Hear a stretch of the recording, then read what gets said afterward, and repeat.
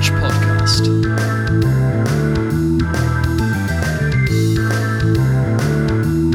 With your host, Hodgie the Hack.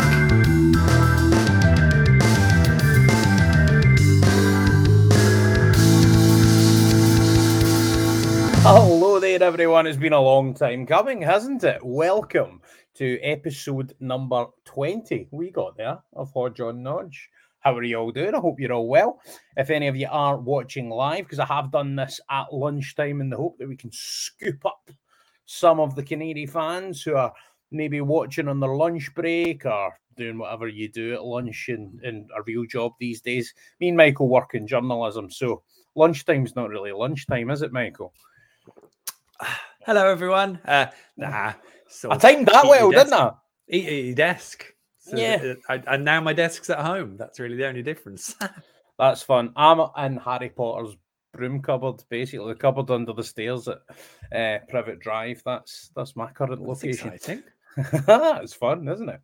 Right, okay, so what happened was in the NCFC social that we have on Fridays, that people who consume all of mine and Michael's stuff, or some of it, or are misguided enough to do all of it, will know we do the NCFC socials on a Friday. And this was an idea that kind of germinated through that, because one of the things that came up in my head was what happens with Stuart Webber's future and the whole sporting structure around the football club, depending on whether we stay up or get relegated. Hello, Chaz Tats, we're doing well. Anyone else who's watching, please say hello in the chat. If you've got any questions, then do please get in touch with them.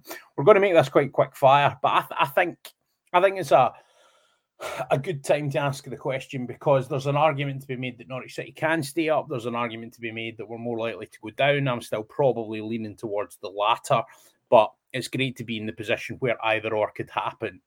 But what I want to know is how much hinges on that. How much hinges on whether we go down or stay up. What could the future look like? And I think one of the things that came up when we did mention it in the NCFC social, Michael, is we're still kind of purely in the realms of speculation with this. This is just going to be the best guesstimation that me and you can make. But you're well plugged into the Canary Matrix, mate. So hopefully you can elucidate slightly, and probably from a far more informed position than I can. But I think it's, first off, right, journal to journal, if you like, is although people said I'm not a journal just because I didn't know a substitute when I was busy burying myself in NBA. Anyway, regardless of that. Oh, I've missed loads of substitutes. Mate, honestly, I didn't notice Ida wasn't in the bench. You're meant to be a journal, man. Right, well, I have a gesture that I could make to those people. But anyway, not that bothered me. Is this a valuable question to ask? Is what I was going to ask you. Like, do you think it's a useful time to start maybe thinking about what the future might look like? Because everything in football goes in cycles, and I feel that we're definitely past the halfway stage and maybe heading towards the end of this particular cycle at Norwich City in terms of the way the structure of the club looks. Would you concur with that? I think we spent a lot of time over the first. So this current era really is the sort of the Stuart Webber era, really. Him arriving at the club is what altered the way that the club was being run day to day. And obviously Daniel Farke then follows as head coach. And now we have Dean Smith. So I think you have to kind of take it from April 2017 onwards, really. And I think through all that period, there's always been a bigger picture. There's always been an essence of what the club is trying to do in the longer term that extends beyond the current season you're in and whatever the current ups and downs and idiosyncrasies of the form are and all that sort of stuff. Mm-hmm. This period now feels like it's less about the bigger picture. It's almost like, clearly the club will know and will have an idea of what their plans are going forwards, but I feel like they're probably a bit more established from past years, so therefore a little bit less focused on and almost in the background.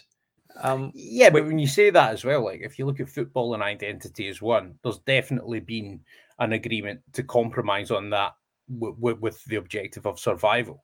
because we're not playing an expansive, particularly attractive style of football. Although I think attractive football extends as far as scoring goals and winning football matches. And at least we're showing more of doing that. But there has been a bit of a compromise in some areas of what that original vision looked like. Or you could argue it's evolved. I think there was under Daniel because under Daniel Farke, essentially he got caught between two probably different posts, which was A, can you keep hold of your identity, but B, can you also be better in the Premier League? So in the end, he managed to do neither, essentially.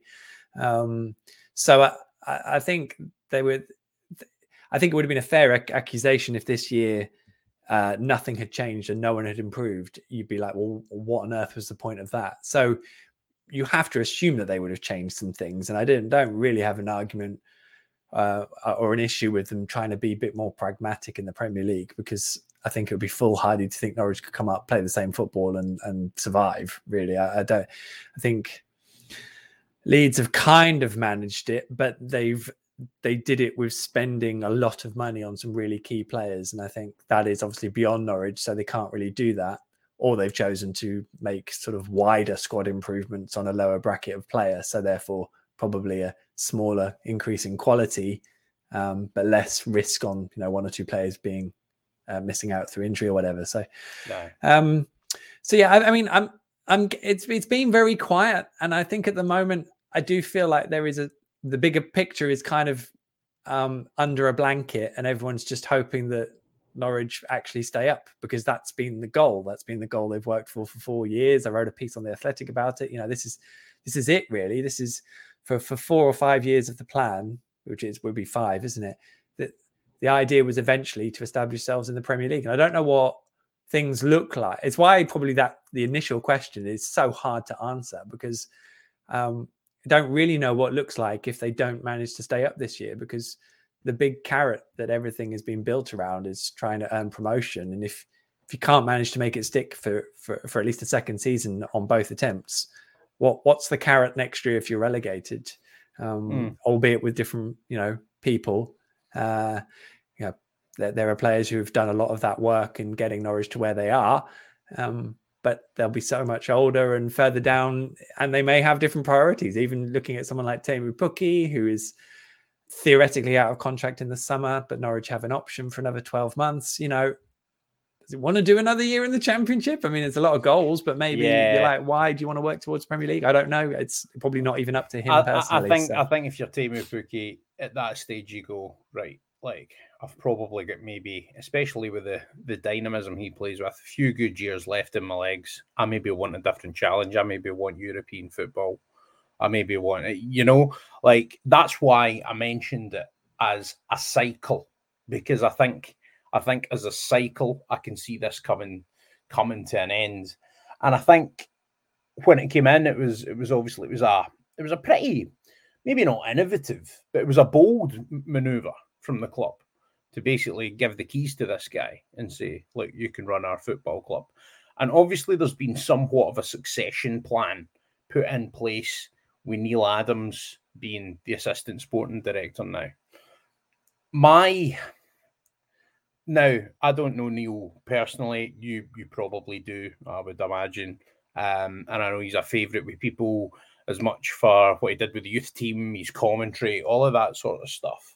Neil Adams is very well thought of in Norfolk and around. I was going to say these parts. I'm not in these parts, but these metaphorical parts. He's very well thought of. Do I think he's got the chops to be a sporting director? Prove me wrong, Neil, but no. Unless this shadowing has been a very, very intensive period of education where he's soaking loads up. I would rather have seen Kieran Scott, for example, be the person that had been shadowing Stuart Webber, because that's someone who comes from a recruitment background. Neil Adams doesn't come from a recruitment background. I mean, he's done just about every job at the football club. Granted, sporting director's probably the next natural step in many ways. But I don't think... I would rather have seen someone be kind of anointed who came from that type of background. if you see what I mean.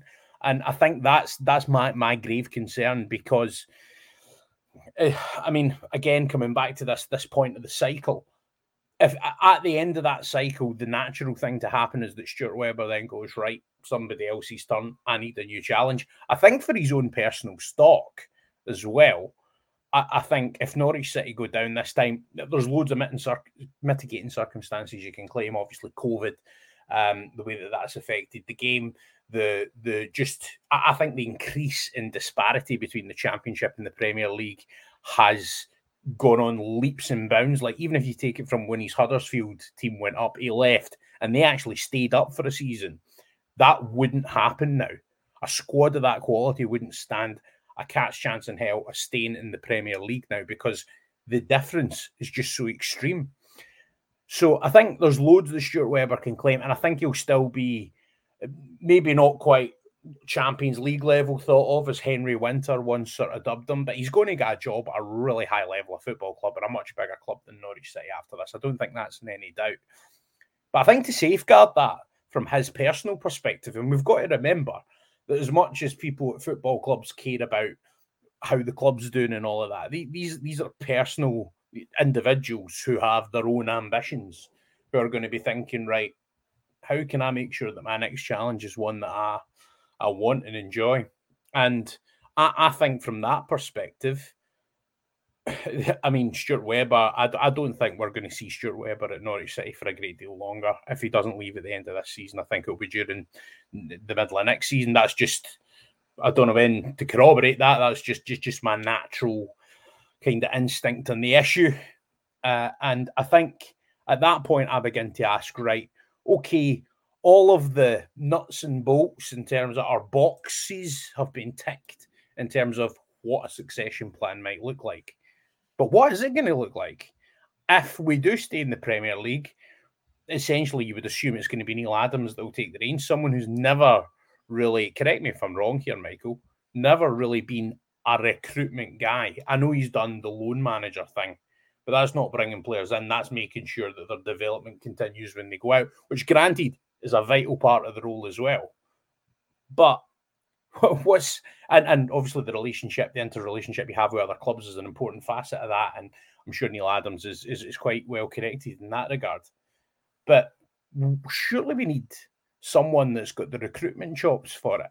And I mentioned in that NCFC social the other day the amount of people we've lost. We've lost Kieran Scott, Chris Jones, who are both vital cogs in that recruitment that saw us like fly out the Championship, having spent basically no money at all, and assembled a superb squad that played great football. So I'm concerned. I'm concerned about the future of the football club in terms of what it's going to look like. And actually, regardless of whether we stay up or go down, because even if we do stay up, Stuart Webber's going to probably be looking at it and going, right, okay, so I've kept you up. That was always my intention. How much further can I take it with no money? Look at Newcastle, the way that they're spending just to get out of the bottom three, right?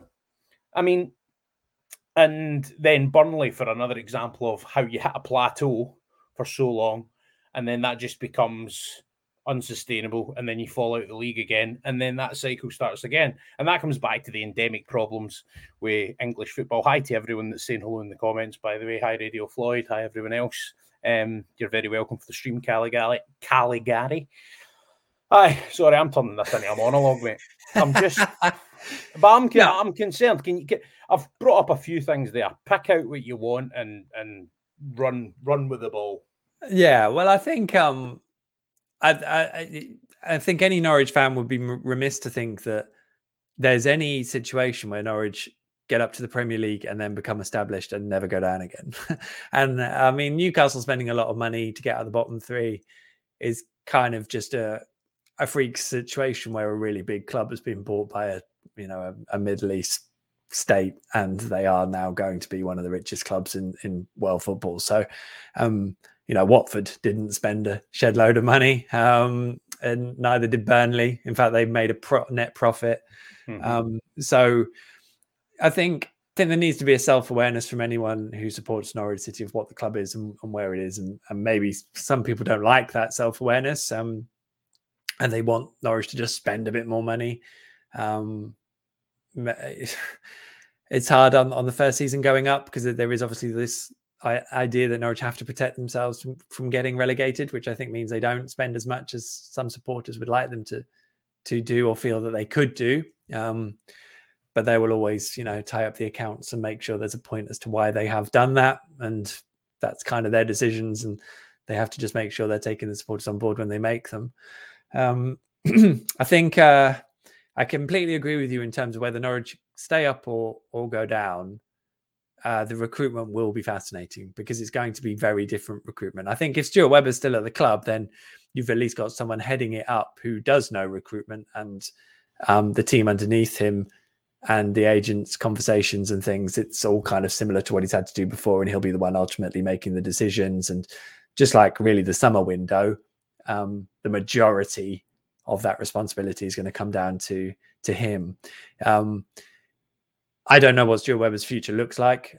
When he spoke about it at the AGM, he made the point that his new contract was going to allow him to sit down every year and be able to work out if, in 12 months' time, that was going to be it. So if he got to this summer and said that was it, that would not really factor in with how he said he was managing it. So I don't expect him to leave this summer.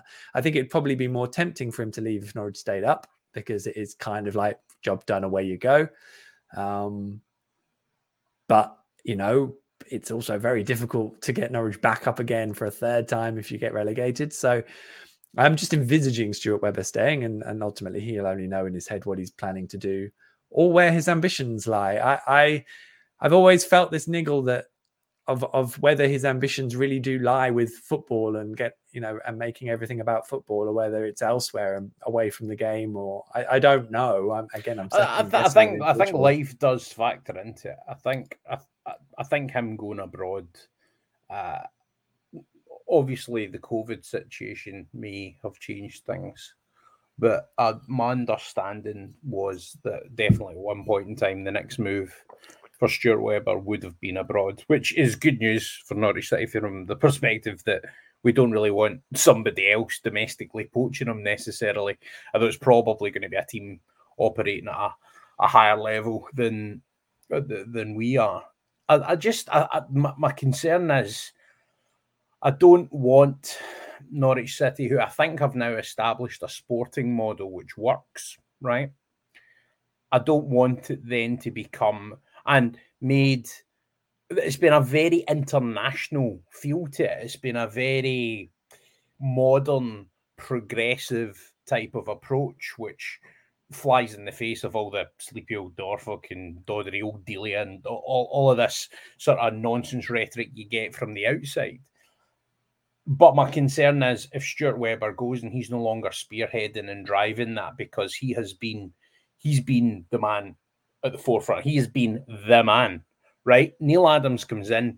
Neil Adams has got such a history with the football club that it becomes more than just about what he is as the sporting director. He's almost accountable for the time that he was in charge of the club as manager. For, like, do you see what I mean? For his playing time with the club, it becomes a bit more than that.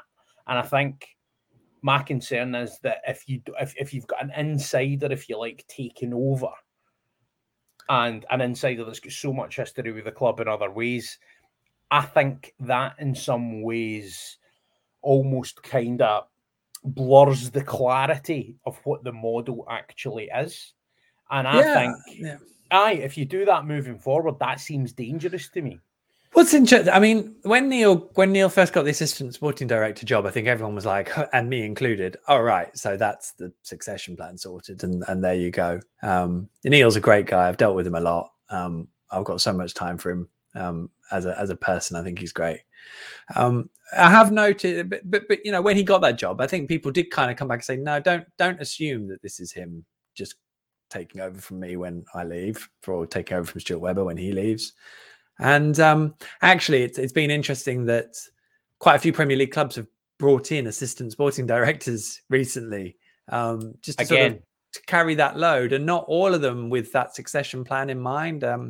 So obviously Brighton are losing Dan Ashworth, which is really interesting. And that also makes me think, in terms of recruiting a sporting director, it's such a specialized position that has to have such a close relationship with the owners, but also the head coach. And there's a lot that has to mesh to have the right sporting director. That, there's a few roles that have come up and, no one's really pursued Stuart strongly that we know of to get him. Everton have been in that position. Newcastle, obviously Brighton now as well. So he did have an offer from Germany at one point that he rebuffed. Indeed, and that sort of opens up the question as to whether he would want to go abroad and where his ambitions lie. And again, we're talking on someone's behalf, and we don't know the answer, and only he'll know really what he's thinking. So, I wouldn't necessarily assume that Norwich wouldn't bring in someone externally should they need someone. No, that's an interesting point. I've maybe been a bit myopic in my thinking then, just that assistant sporting director means Neil Adams will move up. Perhaps he's just the bridge between one sort of hierarchy head figure and another. Because the idea of Neil Adams remaining assistant sporting director and then another external figure with experience in the role and experience in recruitment coming in, I would be a lot more comfortable with that. Personally, I think that would be a better way to go. Ollie Starling's come up with a good question, which is relevant to the discussion, and says, would Zoe move with Webber as his wife? Yes, is the answer to that question. But that also brings up the subject of what Zoe brings to the executive team and her own experience. That's going to be a tough thing for Norwich City to replace. And as good as the internal appointments have been, and obviously we've built up a really good scouting data analysis team, all of that kind of stuff at Colney, I think that having so many internal appointments, and obviously it's good to have internal promotion, almost that ability of having other voices in the room is lost because you have climbed up the pyramid rather than coming in at a level where you feel that you can challenge maybe. And I think that's something that's maybe been lost from Norwich City with all of the people that have left that I mentioned and members of the executive committee as well, like Ben Kensel and the like have all kind of moved on. So it's almost like you maybe need a few more voices just to challenge and just to offer a bit more of that kind of thing. I think that's going to be the case when someone new comes in, but currently as well. Yeah, I think they have lost a lot of people and a lot of bigger voices, and it does interest me how things look like if they don't, because they want to develop people. I think they look to promote people from within and give them responsibility and see if they can develop. And I think they like that holistic idea of developing talent inside the football club in numerous different roles, not just in terms of on the football pitch, in terms of players. Of course. But you have to sort of see how that works and if that then bears fruit. So, But I think with any business, Michael, it's a combination of internal and external appointments, isn't it? It's great to have that internal thing of, we grow our own people and they can rise up and assume that responsibility. It's great to have good academy players, right? In terms of the on the field thing. If your team's lacking goals, you buy a goal scorer. Well, if you've got the money, you buy a goal scorer from elsewhere, you bring them in, and that external sort of person coming in can add something new, add new perspective, add new this and that. And it's the same in the staff roles at the club. It's the same in the world of business. I think you need to have that balance right. And I think Norwich City have maybe gone too far down the route of growing internally, just from my own point of view. Yeah, well, it's hard because we don't know every appointment that's being made. And, just from the finance we know team, the major ones, though. And, I mean, for example, in the executive team, there wasn't a replacement. There wasn't a replacement for Ben Kensel's role. That struck me as a very interesting decision that wasn't really talked about much at the time. I think that became quite a difficult role to bring in, though, didn't it? I mean, who is going to come in as a chief operating officer in a 3-person exec committee where you're also working with a husband and wife. I mean, it's a really, it was all right, it becoming organic from where Norwich were and them evolving into that, but to actually appoint someone into that framework, I think is very difficult. So, agreed. Yeah, I think in that term, it's a bit trickier. But I mean, the proof in the pudding is how the club's going to be managed. I suppose I don't feel necessarily. Maybe it's a bit reactionary, but it's up to them to prove that they are making the right decisions and that the club is better off for it, rather than me sitting here telling them that they need to run it differently. So, but we're kind of all conscious of what that looks like. And I think that's similar with recruitment. I mean, I worry about how that looks and the framework that they're trying to operate in now in terms of recruiting players. I worry how that's going to look in the summer. But if they produce 5 out of 8, signings that help them to the championship title again, then I would be talking rubbish. So you kind of have to let it play out to a degree, but know that the scrutiny will be on them to get it right, and that it was their decision to have that framework. No, that's true. In terms of how the future looks, then we mentioned about whether it would be Neil Adams stepping up to the main role or an external appointment. I know that there's going to be absolutely no sort of not Jeremy Goss, gossip or love Jeremy Goss. He's my favourite sort of Goss. He is. I think he's my favourite sort of Goss as well. Definitely hot off in terms of hot Goss off the press. I prefer looking at Norwich City scoring goals against Bayern Munich than I do the BBC transfer rumours page, for example. But anyway, the winning goal at Anfield in front of the Kop, which would be nice. Kop that, troops. I think I've kind of lost the thread of my thought. No, it's all right. I do this to you and your podcast all the time, so it must be great to get the chance to return fire. Yeah. I think. By the way, thanks for coming on. I feel that has to be said. Like it's good. It's good to get your perspective, man. And I think obviously we said about past we were going to wrap up, so I want to kind of wrap up the discussion just by looking at how much hinges on Premier League survival and relegation. How much do you think? Obviously, we know about the finances. We know about the carrot of the Premier League and the fact that a lot of players, if they go down again, will probably be like, right, we've had enough of this yo-yo and we want to move. Right? We know about all the kind of obvious elements of it. But what about the bigger stuff? What about the sporting model, the hierarchy of those in charge at the football club? How much do you think staying up or going down will factor in to the decisions that these people make in the summer? Do you think it will be part of it, or do you think it will be a primary constituent of it? No, I think I do not see it as a summer of significant change, regardless whether Norwich go up or down. I might be proven completely wrong on that. I don't see it like that.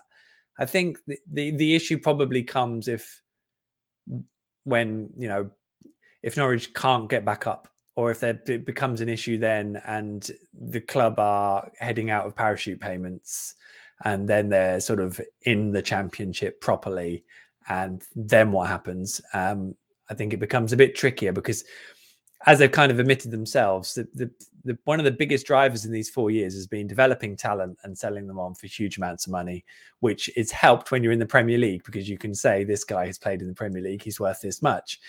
If you're not, and those talents aren't getting to do that, then you can't charge as much money. Ultimately, you're going to be limited to a ceiling that is probably capped by the best teams in the Championship, which you wouldn't be because you would be in mid-table. So, Norwich have been Norwich have worked hard and been in a situation where they've benefited from being in the Premier League in terms of their entire model. I worry what happens when that edge they've had from playing in the Premier League is lost, and that's why there will be pressure if they go down on those two or three seasons. I think if they stay up, I don't think much changes because the second season, the expectation probably goes up. The second season in the Premier League is going to be no easier. You're kind of hoping that players that have played this year will be better for it and better, accustomed to the Premier League and can continue the development that they clearly would have made to get to that point. And also some signings will improve the team. But I mean, Norwich won't be kicking off in that season, not having to fight for survival from the very first kickoff. That's just the way it is. So I think as a club that it's what happens sort of in the time if they go down after that prolonged period that things would potentially have significant consequences. But I guess I feel like maybe that's the way it's all quite. It's weird. It's really weird. It feels like so much is geared towards staying up because that is what they have to achieve, because that's what so much has been built towards, including last relegation. That's why I feel this discussion has to be had. And you're right, and it is, and you can't really second guess decisions that get made when that happens. People might go, "Oh, right, I'm off. Screw it, I'm done. That was perfect. I'm off." They might not. It's like, but I maybe fundamentally, it's just the fear of what might happen. Oh, you're just I just pop out. Your connection just went there. Sorry. Carry on. Maybe fundamentally what the result is of staying up and go down sort of a year or two down the line, that's probably the bigger fear. But I don't know if anything intrinsically changes from what happens this year. It just maybe sets a course that you can kind of know where it's going to head, I suppose. I don't know if that's a real cop-out answer, but it's a weird situation. It is, and it's kind of fluid, and I can actually see us revisiting this at the end of the season. Actually, we'll do a State of the Canary Nation part 2, because Canary Nation seems to have become part of it, has pervaded the space, and I'm quite happy to. I mean, I'm Americanized and everything. I'm wearing a Dallas Cowboys t-shirt, and I think I've got 7-Up on my t-shirt. That's American. Is it? That's great. I'll tell you what, 7-Up and Dallas Cowboys, give us money. That's due. It's due. Well, give it to me and I'll share some with Michael. I'll buy him a cup of tea. Right, excellent stuff. I think we'll kind of leave that there, mate. In fact, one last one. Dean Smith.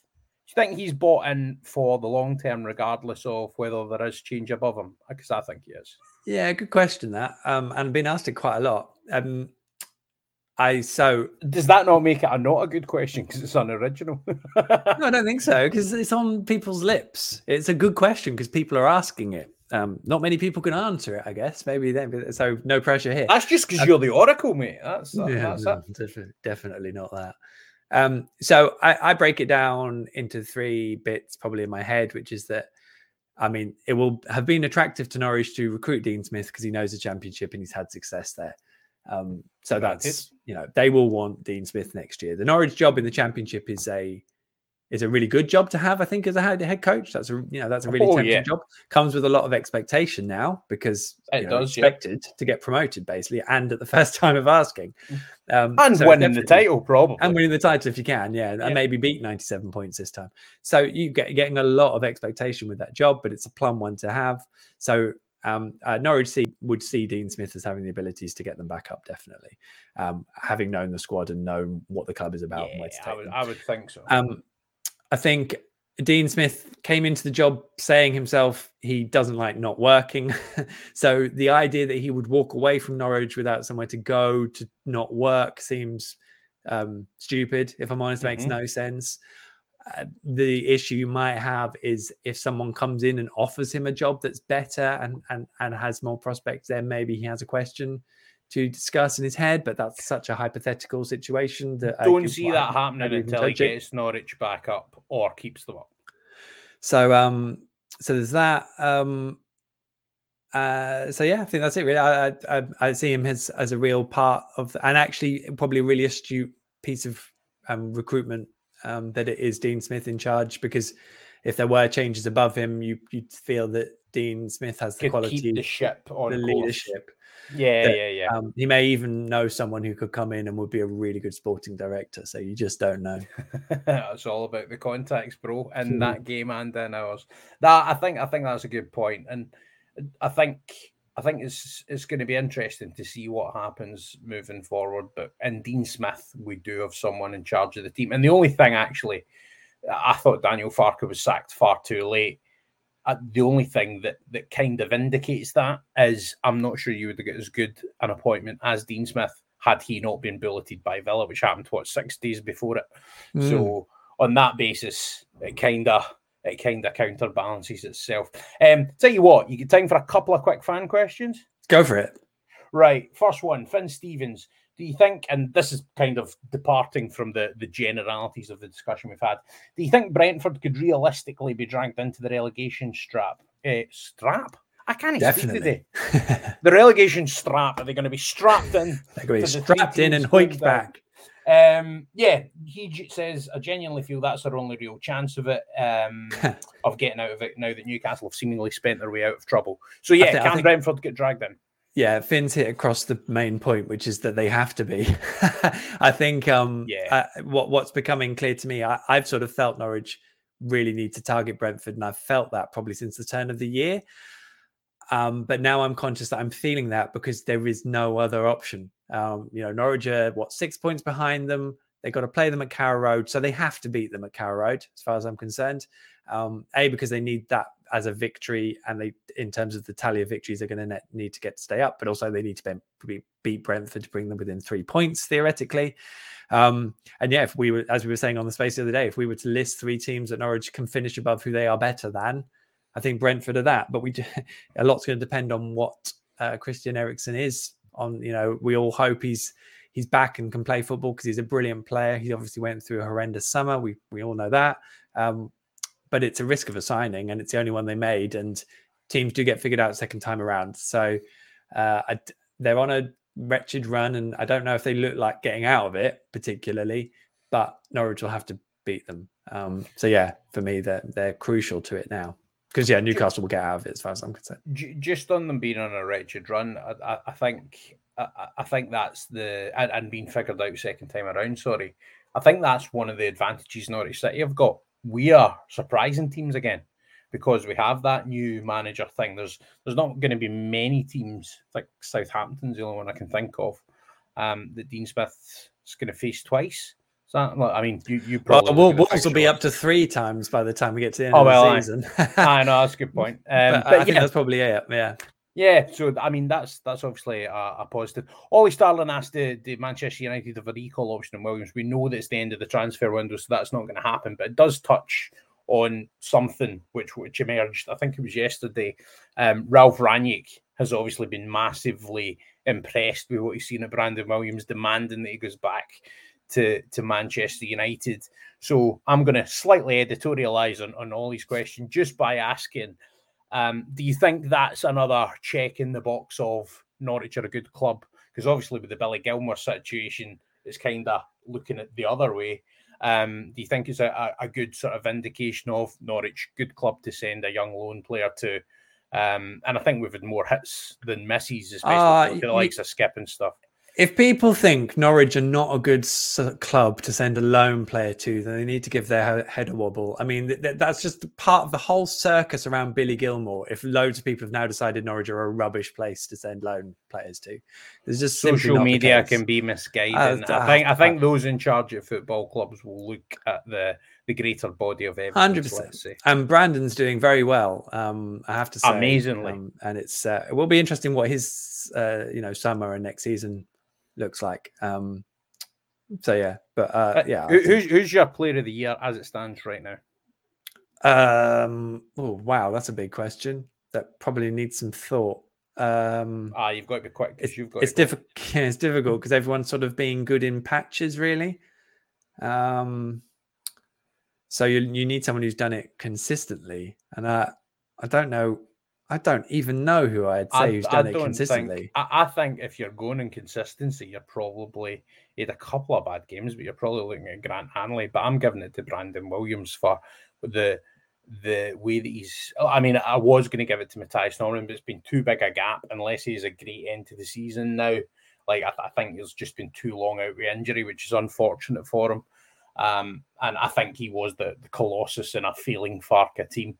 But I think Brandon Williams, for the fact that I think his attitude seems to have pervaded the rest of the squad, that's the way that I'm leaning. Just before we finish up, Troops, if you've got any suggestions, fire them in the chat very quickly, and I'll mention them before the end. But what about you, Michael? You got a conclusion on that?